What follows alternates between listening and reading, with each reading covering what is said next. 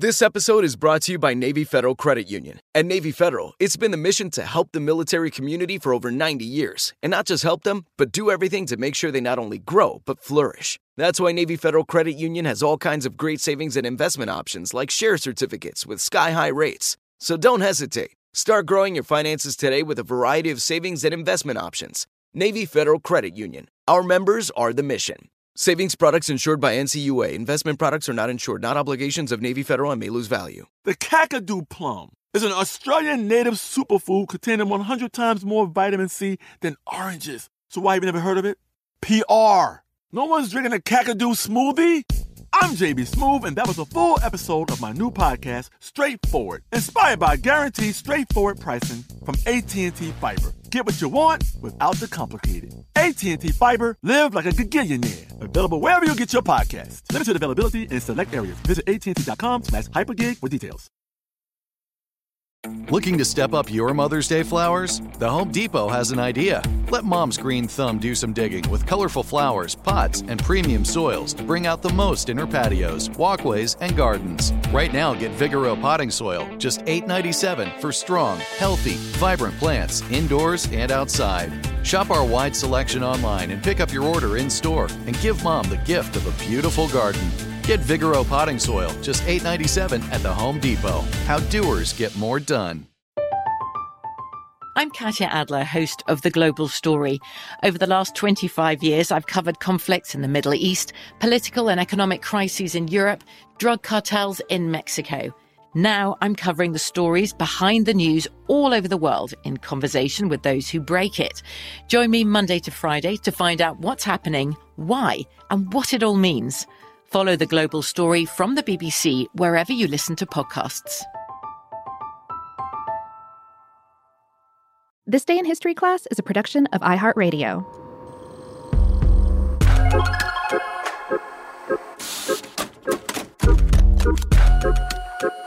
Hello, and welcome to This Day in History class, a show that pays tribute to people of the past by telling their stories today.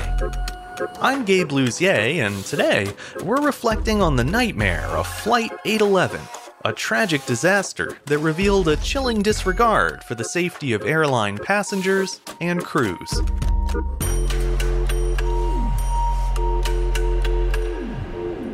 The day was February 24th, 1989. 9 passengers were killed on a flight from Hawaii to Auckland when the plane's cargo door swung open in mid-flight. The accident happened early in the morning, shortly after takeoff from Honolulu International Airport. When the door opened unexpectedly, it was torn off the side of the plane and peeled back part of the outer fuselage with it. This created a gaping 12 by 25-foot hole near the right forward cargo hold. In an instant, all the pressurized air inside the cabin was sucked out at breakneck speed, and 9 of the closest passengers were dragged out along with it. The flight, number 811 on United Airlines, had taken off from Los Angeles the previous night and then made a brief stopover in Honolulu early on February 24th. The plane itself was a 19-year-old Boeing 747. At 3:34 a.m. Pacific Time, the plane took off with 337 passengers and a crew of 18, bound for Auckland, New Zealand. But it wouldn't get very far before disaster struck and forced the plane to make an emergency landing. The airline later reported that the plane was 100 miles south of Honolulu at an altitude of about 22,000 feet when the cargo door gave way. This resulted in a decompression explosion which blew 9 passengers out of the plane, most of whom were still strapped in their seats. Not every instance of explosive decompression leads to people being ripped out of planes.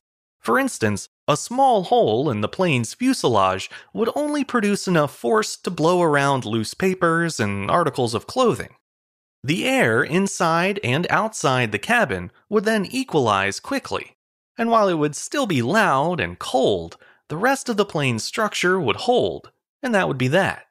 But in the case of Flight 811, the hole in the side of the plane extended almost the entire height of the fuselage. It was a large-scale structural failure, and 9 people died as a result. The incident occurred over the Pacific Ocean. Some of the people sucked out of the plane fell for several minutes before colliding with the water below. Others were blown into the side of the plane and died on impact, and 1 or more went through the engines. Meanwhile, those in the cockpit weren't sure what had happened. They heard a large thump and initially thought a bomb had gone off.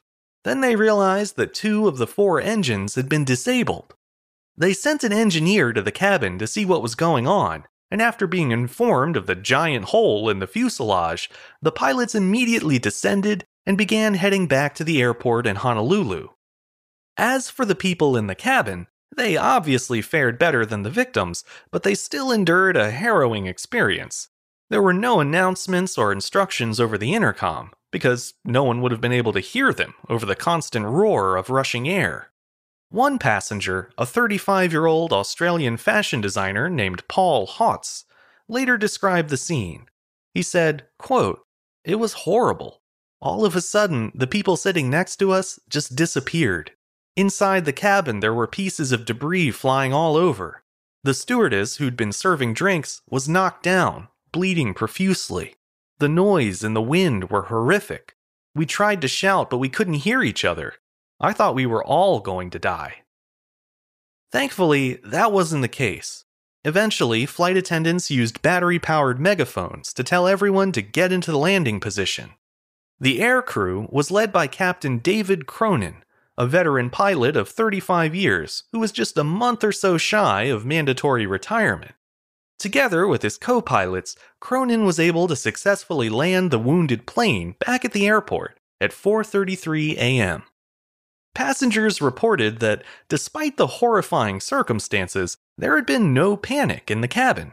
In fact, some passengers did their best to help keep others calm, like in a poignant encounter later described by 31-year-old passenger Carrie Lappin. She said, quote, "The whole plane was falling in pieces from the wind. The whole plane was starting to shake. I thought, this is it. But there was a man in front of me. I don't know who it was. A wonderful, wonderful man. He held my hand and he comforted me. It was so lovely to have someone's hand to hold."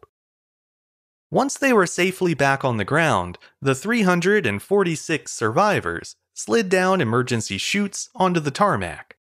18 of them were taken to nearby hospitals. 5 were admitted for broken bones and head wounds, and the rest were treated and released later that day. Those who were unharmed were confined to a roped-off portion of the terminal for 8 hours while they were questioned by the FBI. An extensive air and sea search was conducted to find the 9 lost passengers. The Navy and Coast Guard swept a 120-square-mile area 100 miles southwest of Hawaii, but the passengers' bodies were never recovered. Maintenance records revealed a series of problems with the locking mechanism of Flight 811's cargo door. However, the National Transportation Safety Board, the NTSB, initially concluded that the accident had resulted from preventable human error, not from a flaw in the cargo door's design or function. But not everyone was convinced. Lee Campbell was one of the 9 passengers killed on Flight 811.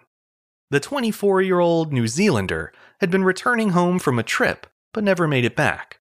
His parents, Kevin and Susan Campbell, launched their own independent investigation of the case, using documents obtained from the NTSB. They found that the cause of the decompression wasn't human error. It was an existing, well-documented problem with the door's latch locking system, improper wiring, and poor design. The Campbells presented their findings to the safety board.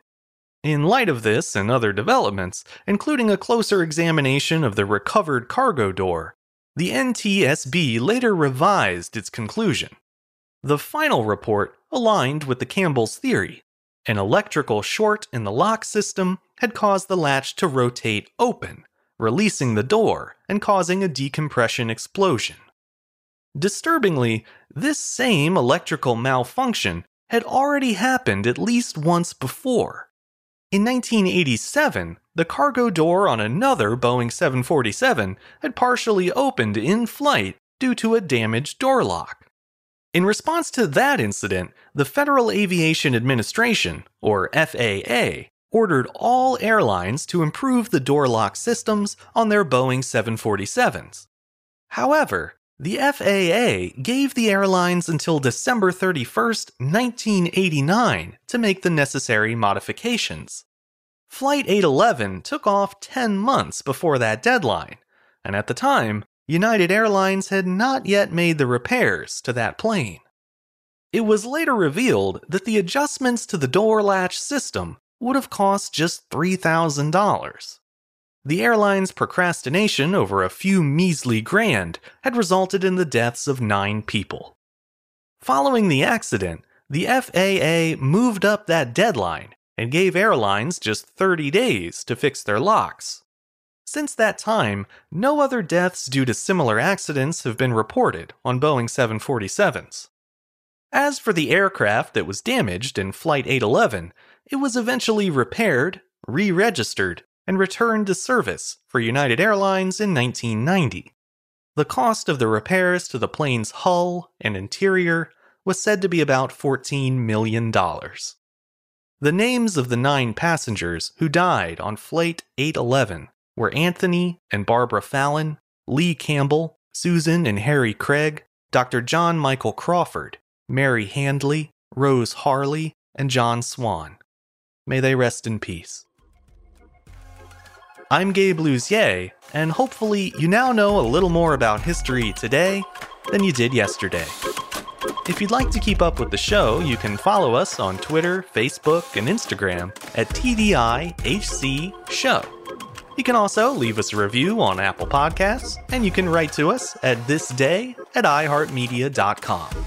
Thanks as always to Chandler Mays for producing the show, and thanks to you for listening.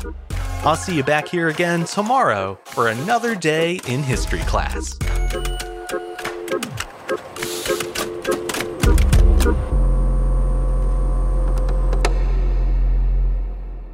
For more podcasts from iHeartRadio, visit the iHeartRadio app, Apple Podcasts, or wherever you listen to your favorite shows. I'm Katya Adler, host of The Global Story. Over the last 25 years, I've covered conflicts in the Middle East, political and economic crises in Europe, drug cartels in Mexico. Now I'm covering the stories behind the news all over the world in conversation with those who break it. Join me Monday to Friday to find out what's happening, why, and what it all means. Follow The Global Story from the BBC wherever you listen to podcasts. Xfinity has free premium networks for everyone this month, no matter what kind of entertainment you love. Addicted to true crime? Catch killer cases and more spine-tingling shows on A&E Crime Central. Crave adventure? Explore Asian action movies on Hi-YAH. Searching for something extreme? Check out skating, snowboarding, and more on Fuel TV Plus, the global home of action sports. And find crowd-pleasing bops on iHeartRadio's Hit Nation playlist. There's new free shows and movies to love every week. Say free this week in your Xfinity voice remote. Xumo Play is your destination for endless entertainment. With a diverse lineup of 350-plus live channels, movies, and full TV series, you'll easily find something to watch right away. And the best part? It's all free. Love music? Get lost in the 90s with iHeart 90s, dance away with hip-hop beats, and more on the iHeartRadio music channels. No logins, no signups, no accounts, no hassle. So what are you waiting for? Start streaming at play.xumo.com or download from the app and Google Play stores today. All you can stream with Xumo Play. This is Malcolm Gladwell from Revisionist History. eBay Motors is here for the ride. With some elbow grease, fresh installs, and a whole lot of love, you transformed 100,000 miles and a body full of rust into a drive that's all your own. Brake kits, LED headlights, whatever you need, eBay Motors has it.